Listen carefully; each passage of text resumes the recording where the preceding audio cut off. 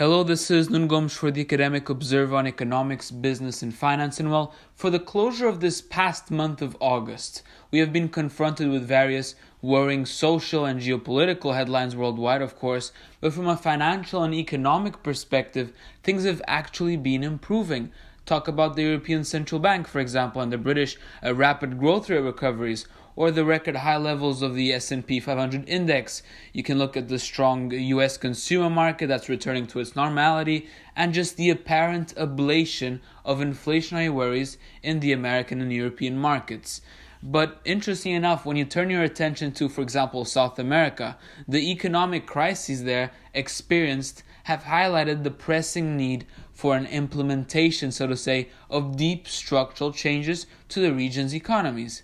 And I'll give you a few examples. Look at the prospective Chilean aggressive monetary tightening measures due to their debt concerns, or the Argentine entanglement with the International Monetary Fund, the IMF. And for today's episode, we're going to be discussing and evaluating the Brazilian current economic outlooks and a potential worry regarding an institutional crisis for the country in the short term ahead.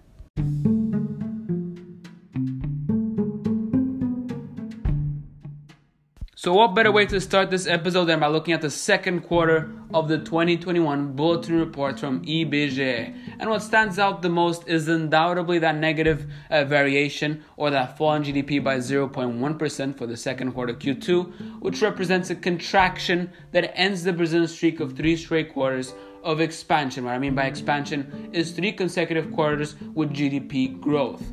And according to the IBGE Institute, which released this data, this fall in GDP for this Q2 by 0.1% represents a much-needed stability to the Brazilian economy. They reinforce that GDP continues, and I quote, at the threshold rate seen in late 2019 and early 2020, close quotations. So, to some extent, this makes sense because you look at, for example, the Brazilian annual growth rate, which is at 12.4%.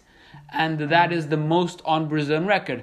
So it makes some sense, these comments being made by IBGE, that a contraction at this time period, after experiencing 3 straight quarters of expansion and this high annual growth rate, could offer a sort of correction and stability mechanism for the country against, for example, inflationary worries, which is very important and vital for the Brazilian people.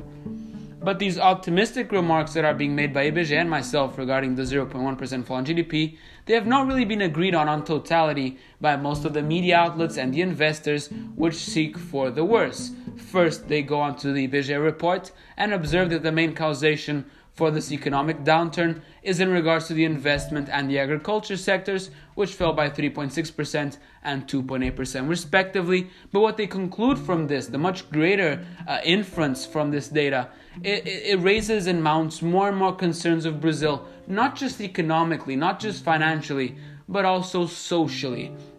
This is reinforced by the uncertainty felt in the Bovespa index, which is the benchmark index of major firms in the Brazilian stock exchange, the worrying political instability between Jair Bolsonaro and the opposition, the Workers' Party PT, led by Lula for the upcoming elections, the government interferences fiscally with the recent tax reform and the proposal to amend the Brazilian constitution, the so-called PEC precatório, and to make matters worse, that severe drought being experienced in the country, which the Mines and Energy Minister Albuquerque claims has instigated the worst energy crisis in 90 years for the country. Just for context why this is relevant financially and economically, when the hydroelectric reservoirs, they're being depleted, which they spike electricity prices.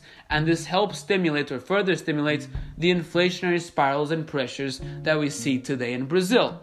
Now, generally speaking, as a response to these sort of indices of inflation that I've mentioned so far, so that non-standard annual GDP growth of 12.4% and the drought experience, the government, they need to raise what they call a benchmark Selic interest rates. And they did exactly that. They raised it from the 2% experienced earlier this year, which was an all-time low for Brazil, all the way to 5.25%. And they expect this number to rise to 7.5% by the end of the year. So supposedly from these numbers you'd expect inflation to be to some extent controlled, but the truth is inflation is still not controlled whatsoever, and this is not an uncommon sighting for Brazil historically speaking, since it continues to rise at an annual pace of 9.3%, almost 2 digits, which when you compare to the target of 3.75% that is set by the central bank, this number is quite disappointing. In fact, the official Brazilian IPCA 15 Consumer Price Index claims that this number has hit a 19-year peak.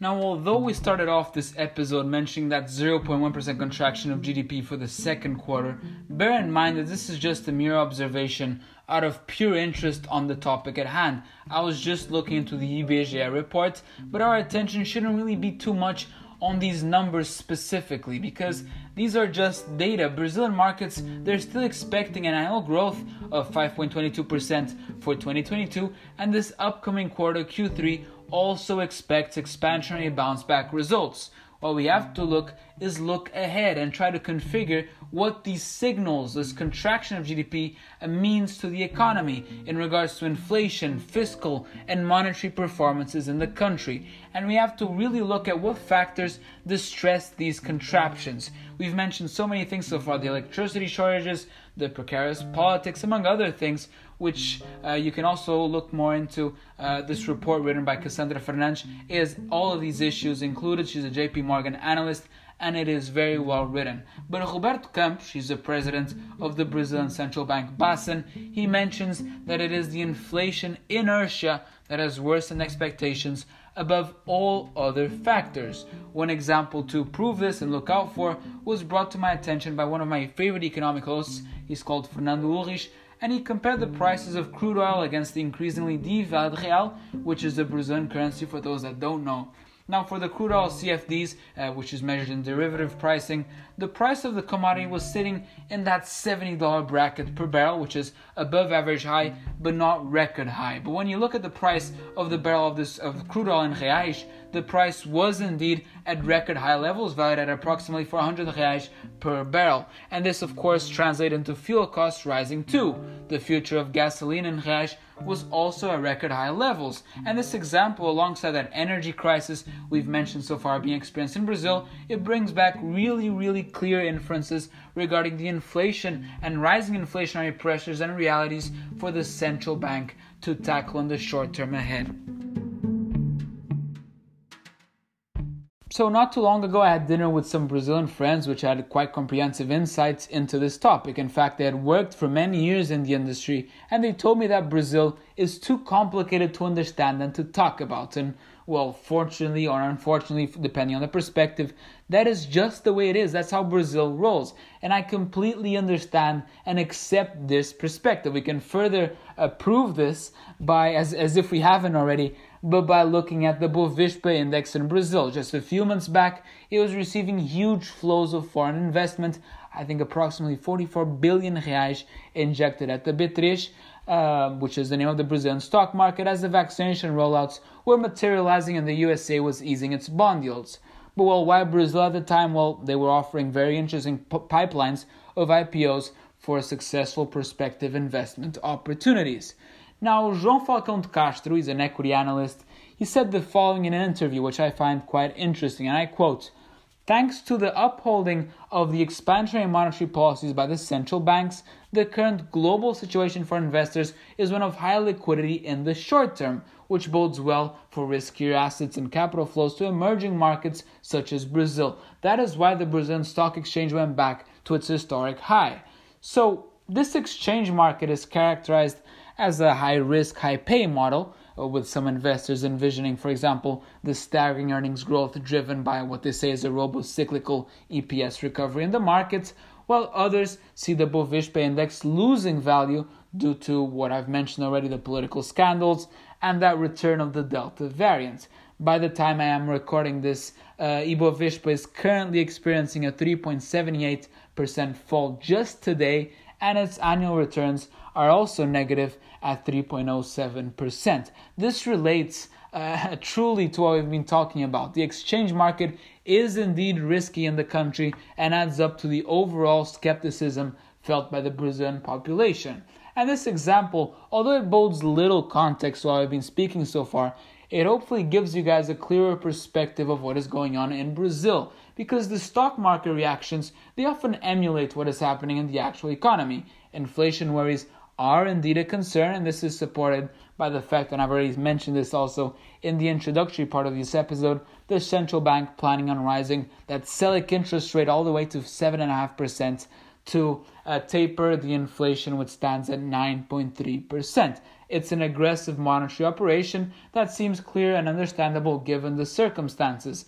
But now, this is just an extra. What if I told you that the Bolsonaro administration has recently passed, and I quote, the largest credit operation in Brazilian history, via Caixa, introducing new credit lines for over 100 million citizens as he tries to increase his popularity for the elections. Yes, for those studying economics like myself, this is quite a baffling conduct to make, especially during these times and when the country is forecasting the inflation that it is. By adding the credit lines of 100 million inhabitants, they're basically exacerbating the logistics of Basin, with economists predicting that this could cause them to further increase the interbank Selic interest rates not to 7.5%, but all the way to that two-digit 10%. Now, the real question is, could this happen? Tell me what you guys think. This was Nuno Gomes for the Academic Observer on Economics, Business, and Finance. I hope you guys enjoyed this episode. For further inquiries, make sure to check my socials, and thanks again.